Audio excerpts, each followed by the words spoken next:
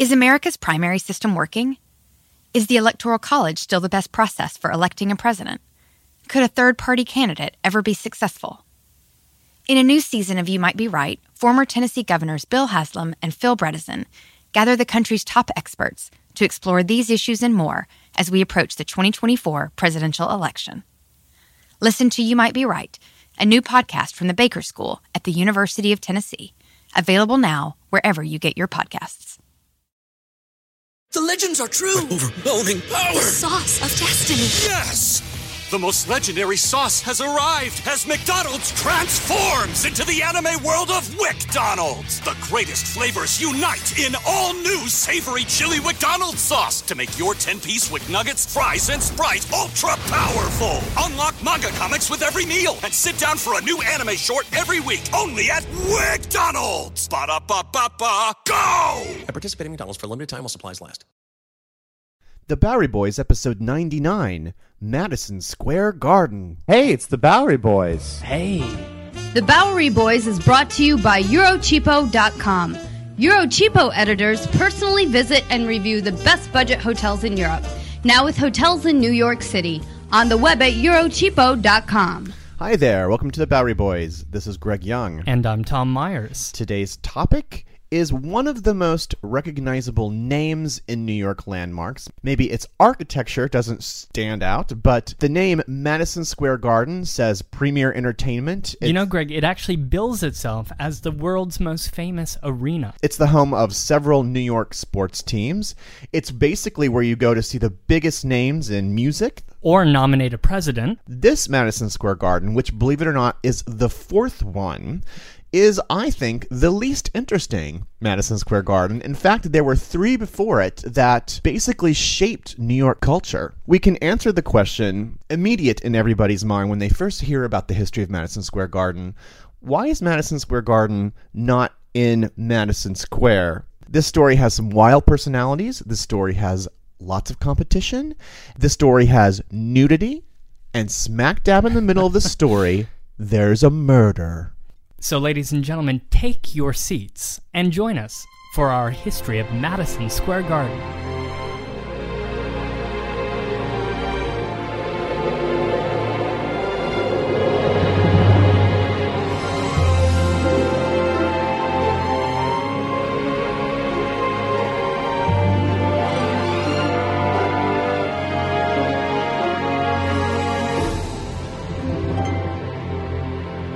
All right, Greg, well, before we get into the histories of MSG, and I'm not talking about the Chinese flavoring, perhaps you could offer a little situation. Let me orient us towards the new MSG, because it's going to take us a while to go back to that particular building, the current one. So the current Madison Square Garden is situated between 7th and 8th Avenues and between 31st and 33rd Streets. As we said, this is a huge entertainment complex. It currently sits on top of the current Penn Station, and in fact sits in the spot where the old Penn Station used to be sitting. And we'll get to all that later. The Madison Square Garden complex is owned by Cablevision, and the complex itself is part of a network of performance spaces called MSG Entertainment, and MSG Entertainment also includes Radio City Music Hall and the Beacon Theater, and the smaller theater that's contained within the Madison Square Garden complex, the WAMU Theater. I should add that the Madison Square Garden is the home of several New York sports teams, including home of the New York Rangers, the New York Knicks, and the New York Liberty. So that is today's Madison Square Garden, but we're going to be rewinding a bit to the original Madison Square. Yeah, it sounds odd. We're going to answer the question of why it moved uptown, but we're going to begin our story here with a brief history of Madison Square Park. This place is on Broadway and 5th Avenue, between 23rd and 26th Street. In my personal opinion, one of the most architecturally beautiful parks in Manhattan, because sitting around it, you have, of course, the Flatiron Building just to the south of it. Mm-hmm. You have the New York Life Building and the MetLife Tower over on the east side. Inside, if you're wandering around Madison Park, you can also, stop and get a burger at the Shake Shack. It also features one of New York's only coin-operated self-cleaning bathrooms. Did you know that? Fascinating, yes. I think that was an experiment a while back. You should try that out. It has lots of modern art installations, and of course there's lots of old statuary all over the place. And that's between Madison and 5th / Broadway, kind of where 5th and Broadway... Correct. That whole plaza area, kind of right in front of the Flatiron Building, is Madison Square, but Madison Park is, of course, comprises most of that. Now, as we know in New York history, there's basically two kinds of parks. There's the ones like Central Park and Prospect Park, which are these huge public projects that are sculpted from scratch, right from the earth. Then you have places like Washington Square Park and Union Square and Madison Park, which are actually derived from pre-existing cleared spaces. The roots of this particular area actually go back all the way to 1686. It was deemed public property by a charter of the New York colony by the governor at the time, Thomas Dongan. Now, what does that really mean to be a public property in 1686? Because that doesn't mean park, necessarily. It means a lot of different things. For instance, it was a potter's field, like so many parks. It was a place to bury bodies. It was a parade ground for the military, and it even held an arsenal here. And at this time, of course, the commissioner's plan had not yet imposed the streets upon the city, so it wasn't necessarily these exact dimensions. No, it wasn't quite cut through with Fifth Avenue, and Broadway was, of course, a far less ambitious little path that ran through it. And Madison Avenue, well, not there. No.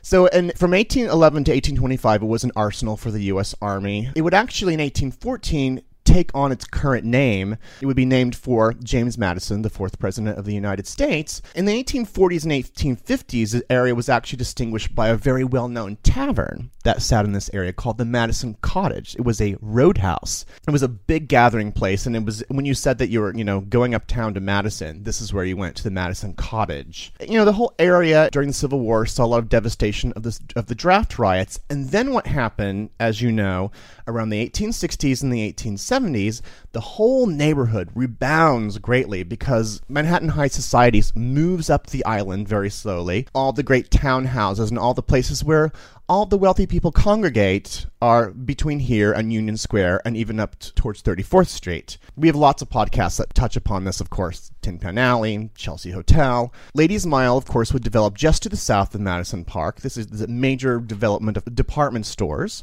Which would start out around Union Square and then creep up? Right, and would just be to the south of Madison Square Park. Of course, there were a host of great theaters that would sit all along here, along Broadway and, of course, along 23rd Street. In a sense, Madison Square Park in 1870 is almost as iconic and bustling as Times Square is today. If you think about it, there's so much activity happening at that time. There's also all these fabulous hotels. There's the Fifth Avenue Hotel, which is sitting right here, which is the most famous hotel of this particular era.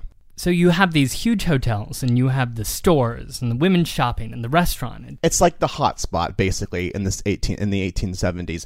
As a matter of fact, Madison Square Park was re-landscaped in 1870, and it was evened out to some of its current dimensions right now. In 1875, the Statue of Liberty's arm and torch. This was before it was, of course, mounted in New York Harbor, but as they were trying to raise money and awareness, they kind of circulated this arm throughout the United States. And so it sat here in Madison Square Park in 1875. And would remain there until 1884 when it went off to Paris. So throughout the beginning of this story, just imagine this park with the statue's lovely arm jutting up in the middle. And just imagine it with this particular feature, because in 1880, this was one of the first neighborhoods to receive outdoor electric lights.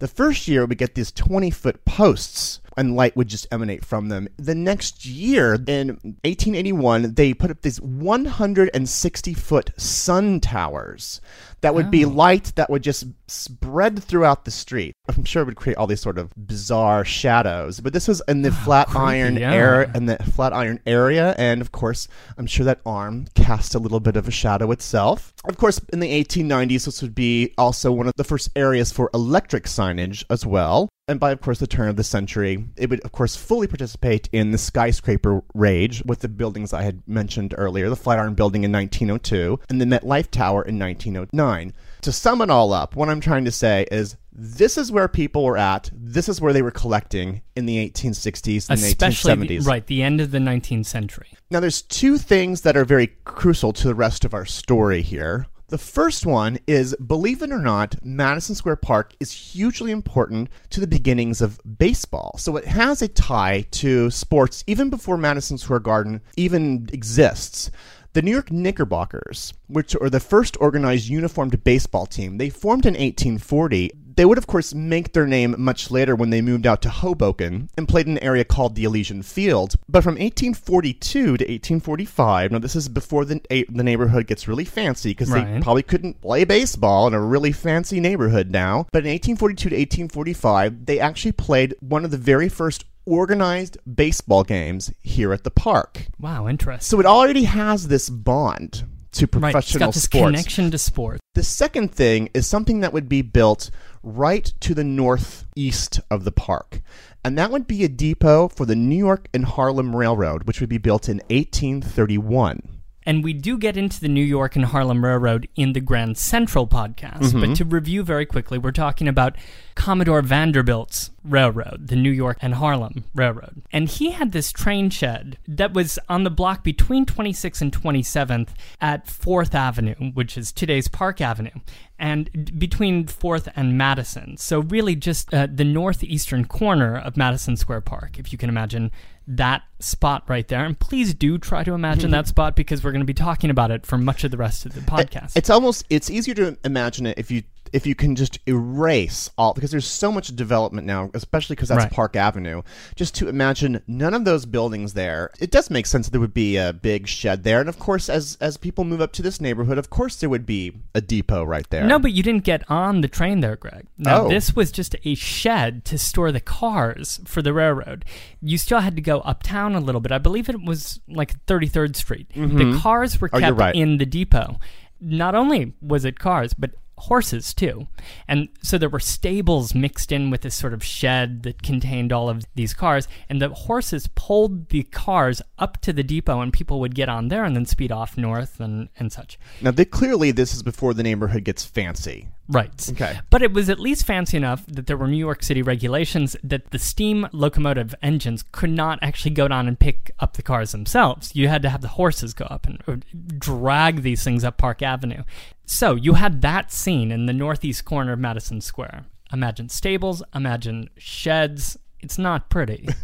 And in 1871, when the first version of Grand Central Terminal opened uptown, it was suddenly obsolete. I mean, why would you have horses pulling cars up Park Avenue when you didn't need that anymore? Grand Central Depot then opens in 1871. The first one. Right, okay. Now, what do you do with this lot? What do you do with this sort of outdoor shed? Well, in steps a New York showman who we love named Phineas T. Barnum. Now, P.T. Barnum saw he could sniff out an opportunity, and in 1873, he joined forces with another showman by the name of W.C. Coop to lease the yard from the Vanderbilts. He opened the Great Roman Hippodrome. I also saw it referred to as the Monster Classical and Geological Hippodrome. Wow, that's selling a lot there. Well, he could sell. And I should interject, by this time, Barnum is quite an icon in New York. Oh, yeah. I mean, his American Museum has been open for quite a while. So when he knocks on the Vanderbilt's door, it's course. open. Sure, of course. So as you had mentioned before, Greg, it made sense that PT wanted to set up shop around Madison Square because, of course, along 23rd Street you had all the theaters. So they wall off the area, they put up their tent, and they charge people $1 to come in and see a show that was kind of a mix of a circus with acrobats and stunts and such, and a zoo with Arabian horses and such, and a museum where you might have oddities and precious stones and other such delights. Well, as we know from like vaudeville and other things, like sort of entertainment forms are a little bit looser back then. So I guess it's just a catch-all entertainment center that Barnum has created here. Well, and it worked. I mean, he knew how to put on a show. However, the only downside of this spot was that because it was a tent, well, it only really worked when it was warm outside. When the harsh winter came, nobody was going to pay $1 to come inside. Seasonal entertainment, yes. So he got out of the space, and in 1874, a man named Patrick Gilmore stepped in. Now, he was the nation's most famous band leader, Greg. That's amazing, because I've never heard him before. I've never heard his music. You've never heard him play? I've never heard any of his recordings. Well, oh, right. You know, he was the official band leader of the Union Army during the Civil War, so he had orchestrated quite a career for himself. So it makes sense that he might take up the reins from Barnum here. A passing of the baton. Sure, if you will. So he prettied it up a little. He'd introduced his own landscaping, and he brought in some real showstopper numbers. He brought in some temperance speakers, some flower shows, some band concerts that he conducted. Sexy. Yeah, and he introduced to New York something that would become one of the city's most cherished institutions, the Westminster Kennel Club Dog Show. Right. Of course, the organization was nearby at Gramercy Park, organized in the Westminster Hotel. But this is where they had their very first dog show, was here at the Gilmore Gardens. Exactly. However, unfortunately, all those temperance speakers didn't really pay off. So in steps William Kissam Vanderbilt. He would be a relation to the Commodore, I believe. And he decides that he's going to take back the family lease on the spot, and that they should put up a structure that should be focused on presenting sporting events. He made it a little bit more majestic. He added a second level to the facade on the Madison Avenue side. Otherwise, the place was largely the same structure that it had been. And most importantly for our story today, Greg, he decided to give it a new name, Madison Square Garden. Which makes sense. It combines the Gilmore Gardens with, of course, the location near the Madison Square. Exactly. And it was also very sort of in vogue to use the term garden, like pleasure garden. Niblo's Garden, sure, all of Vauxhall Gardens, all these different places that were open in Manhattan at the time. Because he had a penchant for all things athletic, he introduced to the city the bicycle racing velodrome, where cyclists would race around a giant oval track, which was actually the most important velodrome track in the United States. Well, as I'll get into, which I find interesting, is this was actually a huge draw for high society to sit and watch cycling as they would go around in circles. And they wouldn't just race for like a couple, for 30 minutes or something. So he would have these events where people would race for 6 days. The 6-day race would be a very popular thing that people would enjoy all over the place, and they would call it Madisons. These 6-day races would be called Madisons, and it's named after debuting here at Madison Square Garden. One story I really liked that I got from Ellis's The Epic of New York was during the blizzard of 1888. P.T. was actually putting on his show in Madison Square Garden. It was snowing like mad.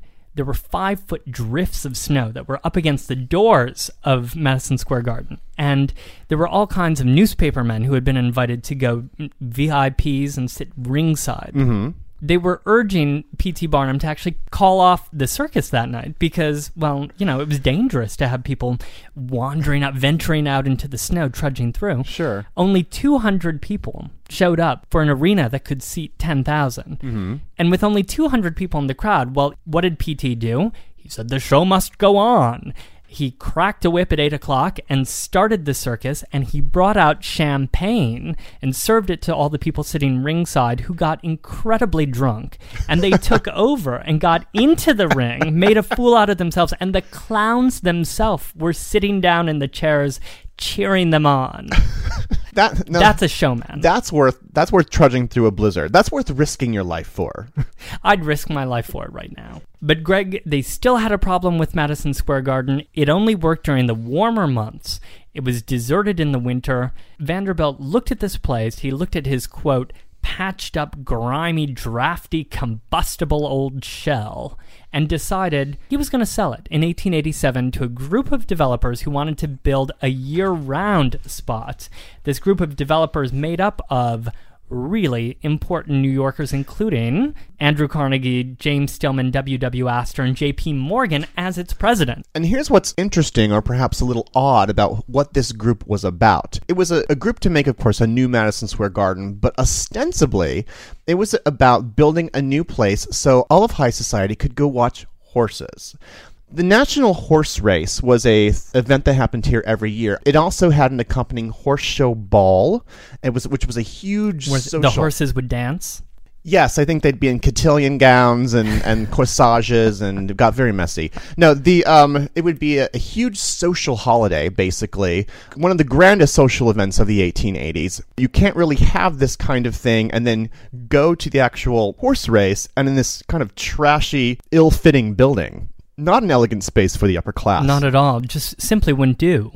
So they scrapped that building. They started a new one in the summer of 1889, and it took them exactly a year to finish it. It finished in June of 1890. The building they created, Tom, I don't have to tell you, is one of the greatest buildings in New York City at the time by one of New York's greatest architectural firms. And what was that firm? McKim, Mead & White. This building was created by Stanford White, in fact. So it's one of the most legendary structures in New York City. Of course, McKim, Mead & White, they're sort of the demigods of the Beaux-Arts style. This was a Renaissance revival building with a little bit of a Moorish touch. Moorish being the sort of Middle Ages, Islamic, Spanish, Mediterranean Spanish style. Renaissance. Yes. The entranceway of the building was a nod to the Grand Opera House in Paris. The front of the whole building was a cream-colored brick and terracotta front. Of course, the most notable part of the building that caught your eye from miles around was that famous 32-story tower. This tower would be equipped with elevators. It would actually serve as a little bit of a lookout, an observation deck, so you can just look out over the whole city. And what would have made this interesting is this building was the second tallest building in New York City in 1890, the tallest building being the World Building, which was built that same year. So literally, 1 year before this, the tallest building in New York City was Trinity Church. So now, one year later, you have two other structures that now top that World Building downtown and this, the Madison Square Garden Tower. And that was a huge deal, too, for people. It should be noted that this was not necessarily a matter of pride, that these man-made towers intended for commercial purposes were now towering over churches and religious institutions. In fact, people were questioning, well, are the churches as tall as God can build? Get this, it's not just a normal, non-religious building. At the top, tippy top of the Madison Square Garden Tower is perhaps one of the most recognizable features of the building, this 18-foot ornamental copper nude beauty, a nude woman weather vane, the goddess Diana with a bow and arrow. Around her shoulders, she actually had a billowy copper cape that would catch the drama of the wind, so she'd swirl around, so you would look up at her and she may be just spinning around.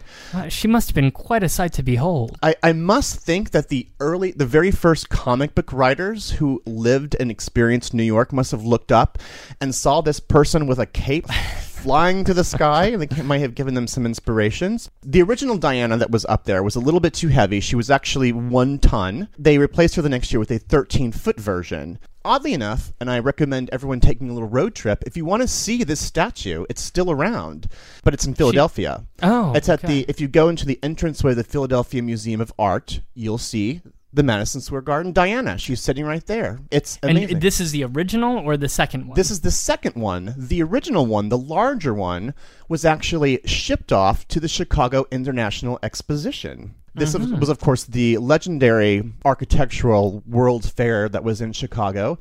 Fans of Devil in the White City may know something about this. Perk your ears. But this was eventually damaged in a fire. So that one doesn't, I don't believe, exist in any form anymore. But the second one you can go to Philadelphia and find. This statue was designed by Augustus St. Gaudens, which is the premier sculptor and designer of the Beaux-Arts period. And his model was this woman named Julia Baird. And she was one of the most popular models for sculptures in the city and perhaps in the whole United States. What made it so shocking was, of course, you had a nude woman on one of the tallest buildings in New York. And she would be interviewed by the press. Like, she became sort of a scandalous star of the time. She later fell into obscurity, but this was her moment in time, and she took it for what it was worth. Now, let me discuss briefly some of the other parts of the building, of course. This was the largest amphitheater in the United States at the time, anywhere from 8,000 to 10,000 people, with lots of additional spaces for folding chairs and standing room. 3 tiers of spectator boxes in this amphitheater, with one grand box right over the main entrance for a very special guest. And this box could hold almost 40 to 50 people. Wow. That was for a very fancy person. The amphitheater had a sliding skylight. Now, I mean, you can imagine how impressive and bold looking this must have been, but it wasn't just done for an open-air experience. It was done for ventilation. You had thousands of people sitting in this room, generating a lot of heat, And we should just add that this would be a detail that Stanford White, who designed this, borrowed directly from Roman architecture, because he was taking these trips abroad, as he learned his skills and he looked for inspiration. He was visiting Roman amphitheaters and such throughout Italy, throughout the south of France. He knew what he was doing, because that's an old Roman touch. Other spaces in this building, there was a 1,200-seat theater which the New York Times article that I read about it said it was thoroughly equipped for the presentation of light operas and farce comedies. There was a restaurant in the building, one of the biggest in the city. Right above that restaurant, there was a concert hall that would seat over 1,000 people there. And then, of course, most notoriously, you have the rooftop garden, which overlooked the whole city and was one of the most elegant spaces in all the city. So at this time, then, we've gone from a Madison Square Garden that was really nothing more than like a walled-off tent to something that could seat thousands upon thousands of people on multiple levels in multiple venues. So this glorious building was opened on June 16th, 1890, with a huge party for 17,000 people. All the toasts of New York, with the Whitneys and the Morgans and the Pierponts, and if you have a bold name, then you were there. And 16,900 others. and other people. Some of the major events, as you mentioned, the 6-day races, those would begin in 1891 and would become quite a fixture here at Madison Square Garden. Also in the 1890s, there would be an aquatic tank built here so that people could enjoy some of the U.S.'s first water polo matches, which would be here. In 1897, in that very same area, I can only imagine, or only assume, were the very first fly casting fishing tournaments. Fly fishing? Yes. Like a river runs through it? Like fly fishing here in Madison. I can't even imagine how that would work or why that would be interesting to watch. But here it was. There was, of course, all variety of indoor sports that would happen here. But non-sporting events were also debuted in this place because of, it's a huge space. You can do all sorts of things here. In the year 1900 would be the very first automobile show. In 1919 would be the debut of the newly merged Ringling Brothers and Barnum and Bailey Circus. Wow. Would have their very first performance. Very appropriate, being in this space, naturally. And in 1924, one of the last events that would happen in this building would be the Democratic National Convention. Would be held here. And they nominated, of course, the iconic politician, someone that whose name trips off all of our mouths, John W. Davis. He ran for president? He ran for president. He was a Democrat. In fact, he was defeated by Calvin Coolidge that year. There were tons of amazing events, both sporting and non-sporting events. And that would also kick off the tradition of political conventions at Madison Square Garden. Yes, of which there would be a few. But oddly, one of the most known events that happened in Madison Square Garden, one of the most written about, most scandalous events, was nothing that even filmed. Dramatized and filmed. Was something that was not planned. It was an unscripted tragedy. It was... So don't give it away, Greg. Let's just rewind and talk about the architect himself, Stanford White. Yes. He was a dashing man, Stanford. He was 37 when Madison Square Garden opened in 1890. He was 6'3", had red hair. Energetic, like you said, filled with talent and inspiration that he had taken from a world of travel. Now, he was married and he had a son. They lived up near Gramercy Park. But Stanford had all kinds of extramarital affairs, and people kind of knew about it. Stanny, as he was known by others, had something of a taste for chorus girls. But nobody really objected, or they didn't to his face, because of his immense talent. Now, he met Evelyn Nesbit in 1901 when she was 16 and he was 47. So a 31-year difference, no big deal. She was an actress, and she was an artist's model. She had moved from Pittsburgh, her father had passed away, and she was really supporting her mother and her brother by being an artist model and being in various shows and being a chorus girl. At the time, Stanford White was keeping a bachelor pad on West 24th Street, which was just upstairs from the FAO Schwartz toy store. Wow, how inappropriate. He also kept offices, though some would say a bachelor pad, in the tower you were talking about over Madison Square Garden. But this particular episode happened on 24th Street. Up in his apartment, he had, among other things and odd rooms, he had a red velvet swing that he liked to have his girls come up in various states of undress, sit in, and let him push them. He had his own little kinks. Well, one night, Evelyn Nesbit, once she had caught his attention, came over. She actually came up through the back by, the FAO Schwartz loading dock, went upstairs, had a glass of champagne to loosen up a couple more glasses. She got in the swing and did a little number for him, which she claimed later was just for aesthetic purposes. Nothing else. He just liked the aesthetics. And then he got her drunk on more champagne and allegedly took advantage of her up in his mirrored room, which was further upstairs, which was a 10 by 10 foot room covered with mirrors on the walls and ceiling. She passed out and she woke up, and as she said later in the trial, "I entered that room a virgin, but didn't come out one." So what happened now?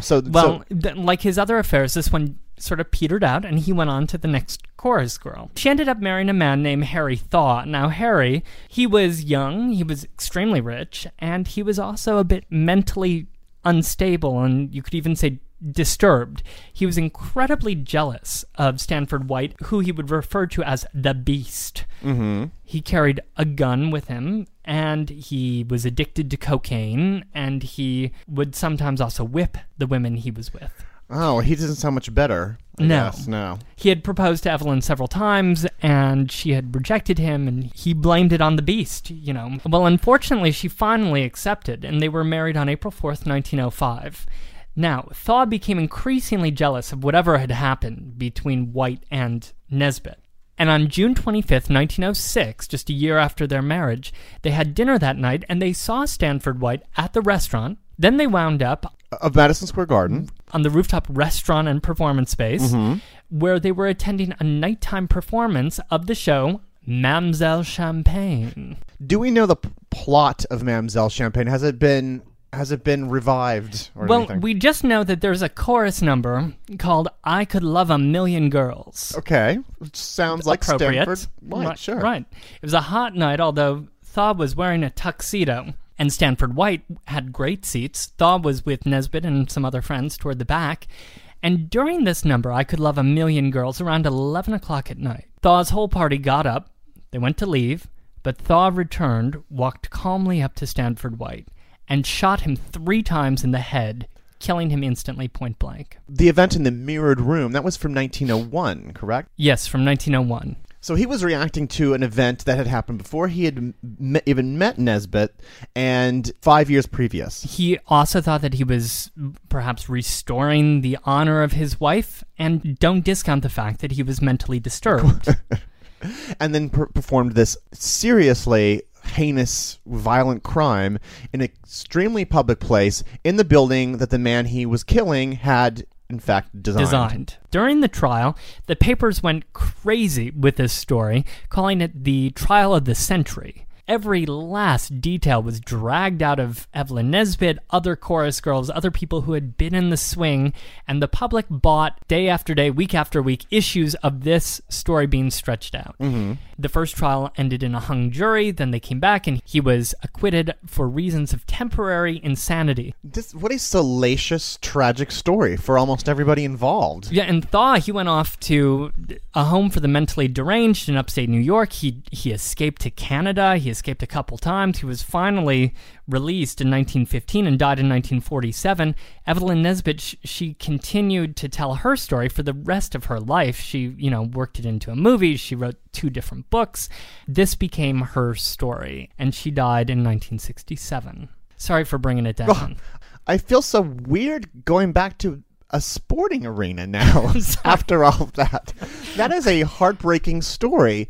I will have to say this. Stanford did not get to see the deterioration and destruction of his own building. He left it in its prime. And that was what year? 1906.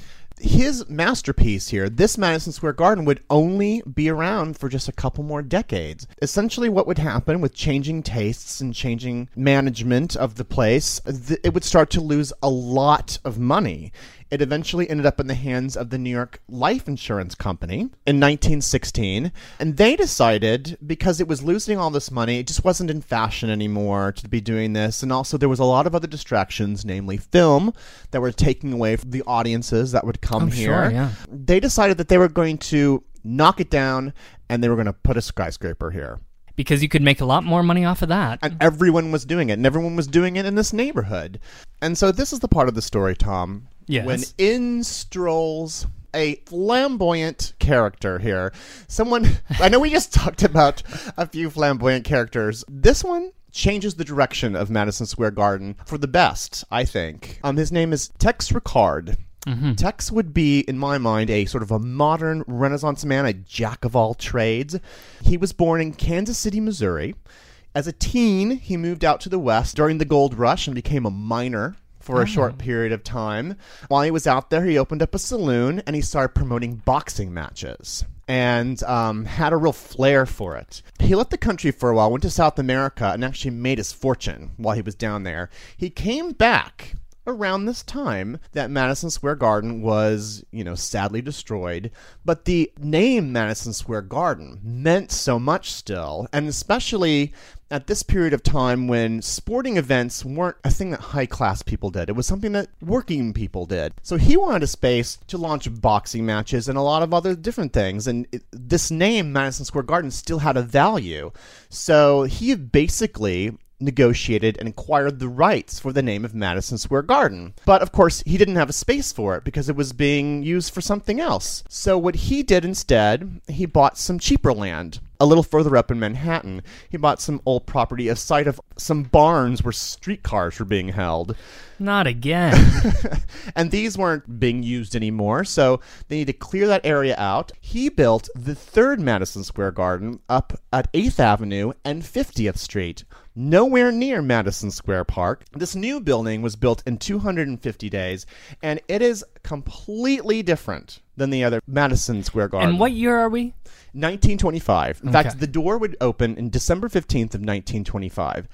This building would basically be a plain, uninteresting box. Its most notable feature would not be a nude woman on top of the building, but in fact would be this large, well-lit marquee, like on the very front of it. It wasn't about what was going on outside. It was about what was going on inside.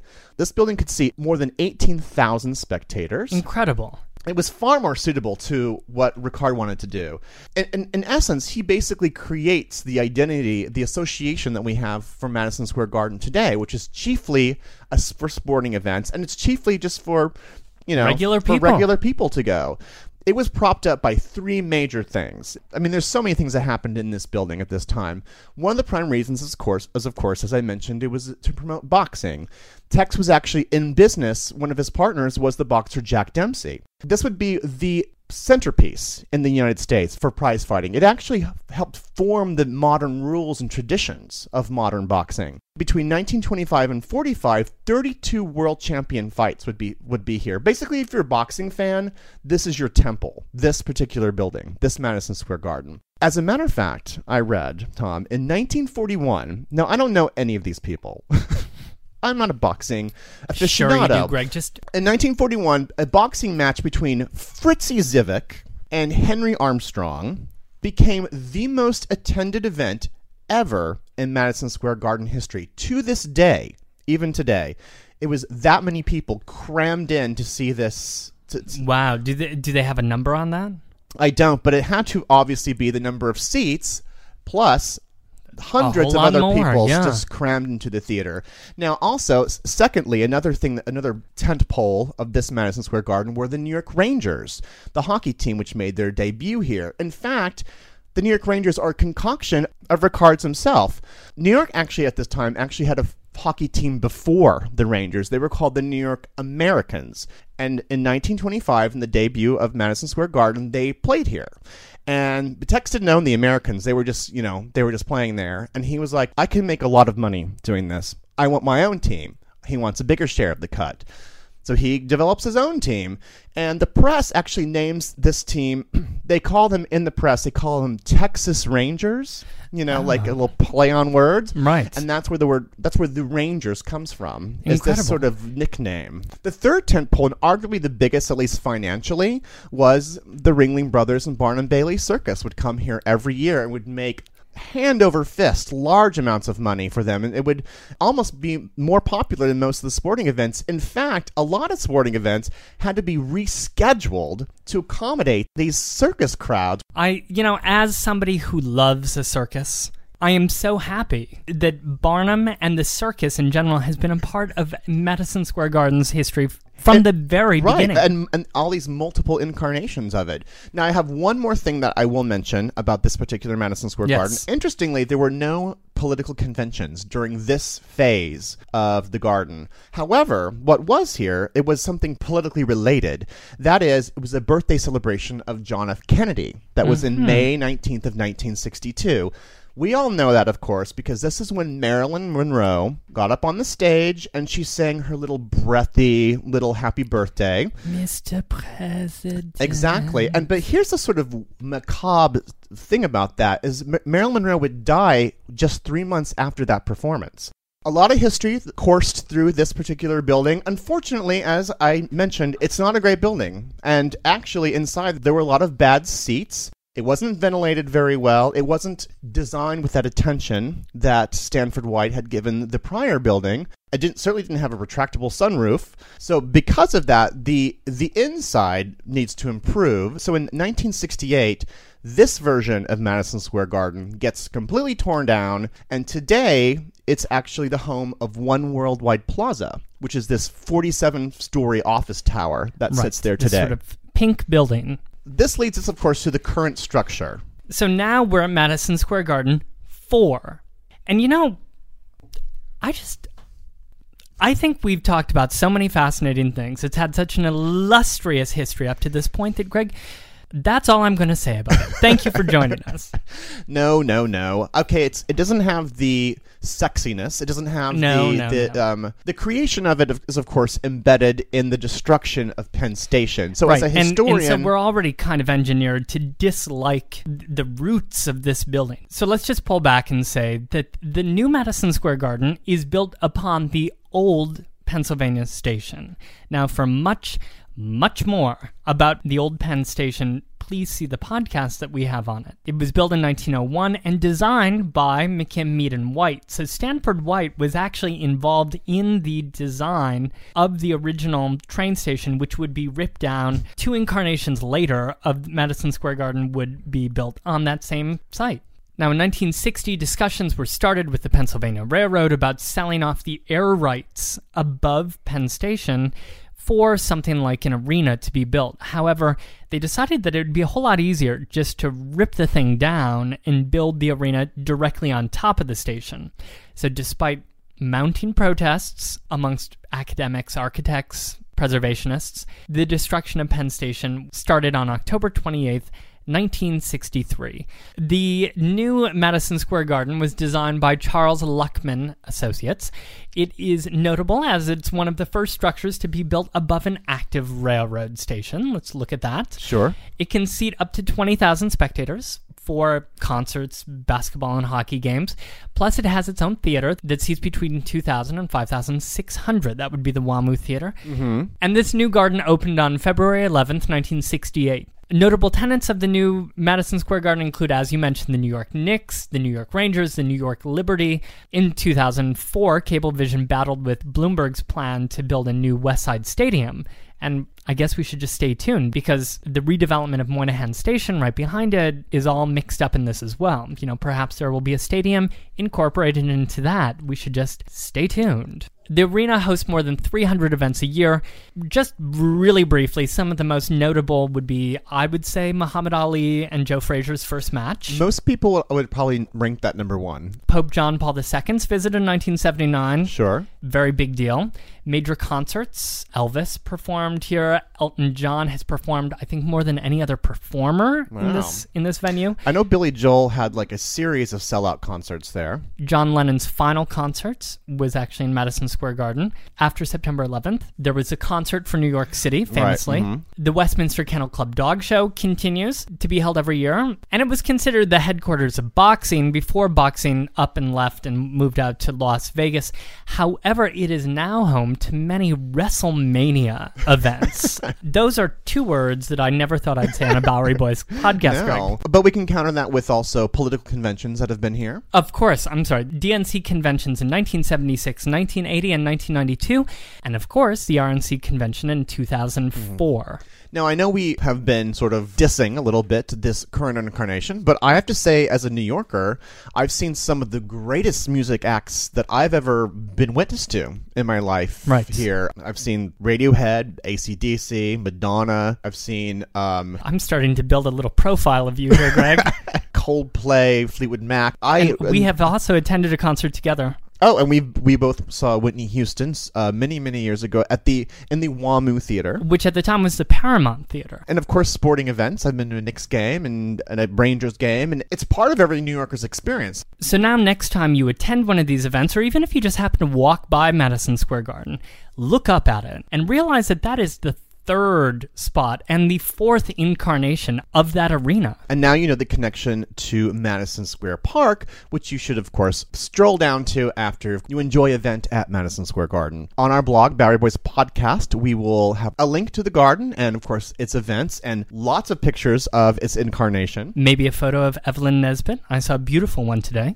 Yes, and Julia Baird, why not? So as you may have noticed, this is our 99th episode, and we're making it a little extra supersized because we're getting so excited because our 100th episode is right around the corner. We have a topic for it that you have all clamored for. It's coming, folks. I think people know what it is. But because of that, and because Tom is actually leaving for a short trip, that 100th episode will be available a month from now. So I won't have a solo show because that would be very anticlimactic to have a solo show for the 100th episode. Oh, but you do a great job on those solo shows, Greg. Thank you, but I think that would be appropriate to have you for the 100th.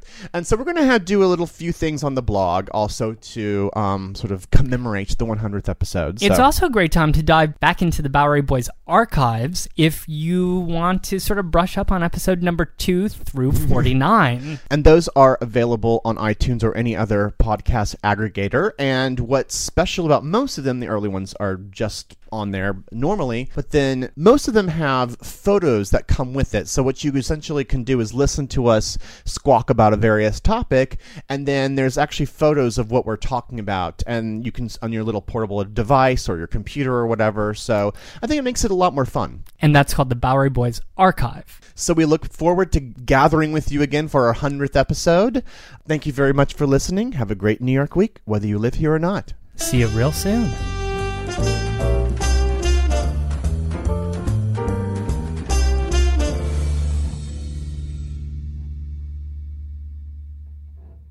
Want the same expert advice you get from the pros in the store while shopping online at DiscountTire.com? Meet Treadwell, your personal online tire guide that matches you with the perfect tire for your vehicle. Get your best match in 1 minute or less with Treadwell by Discount Tire.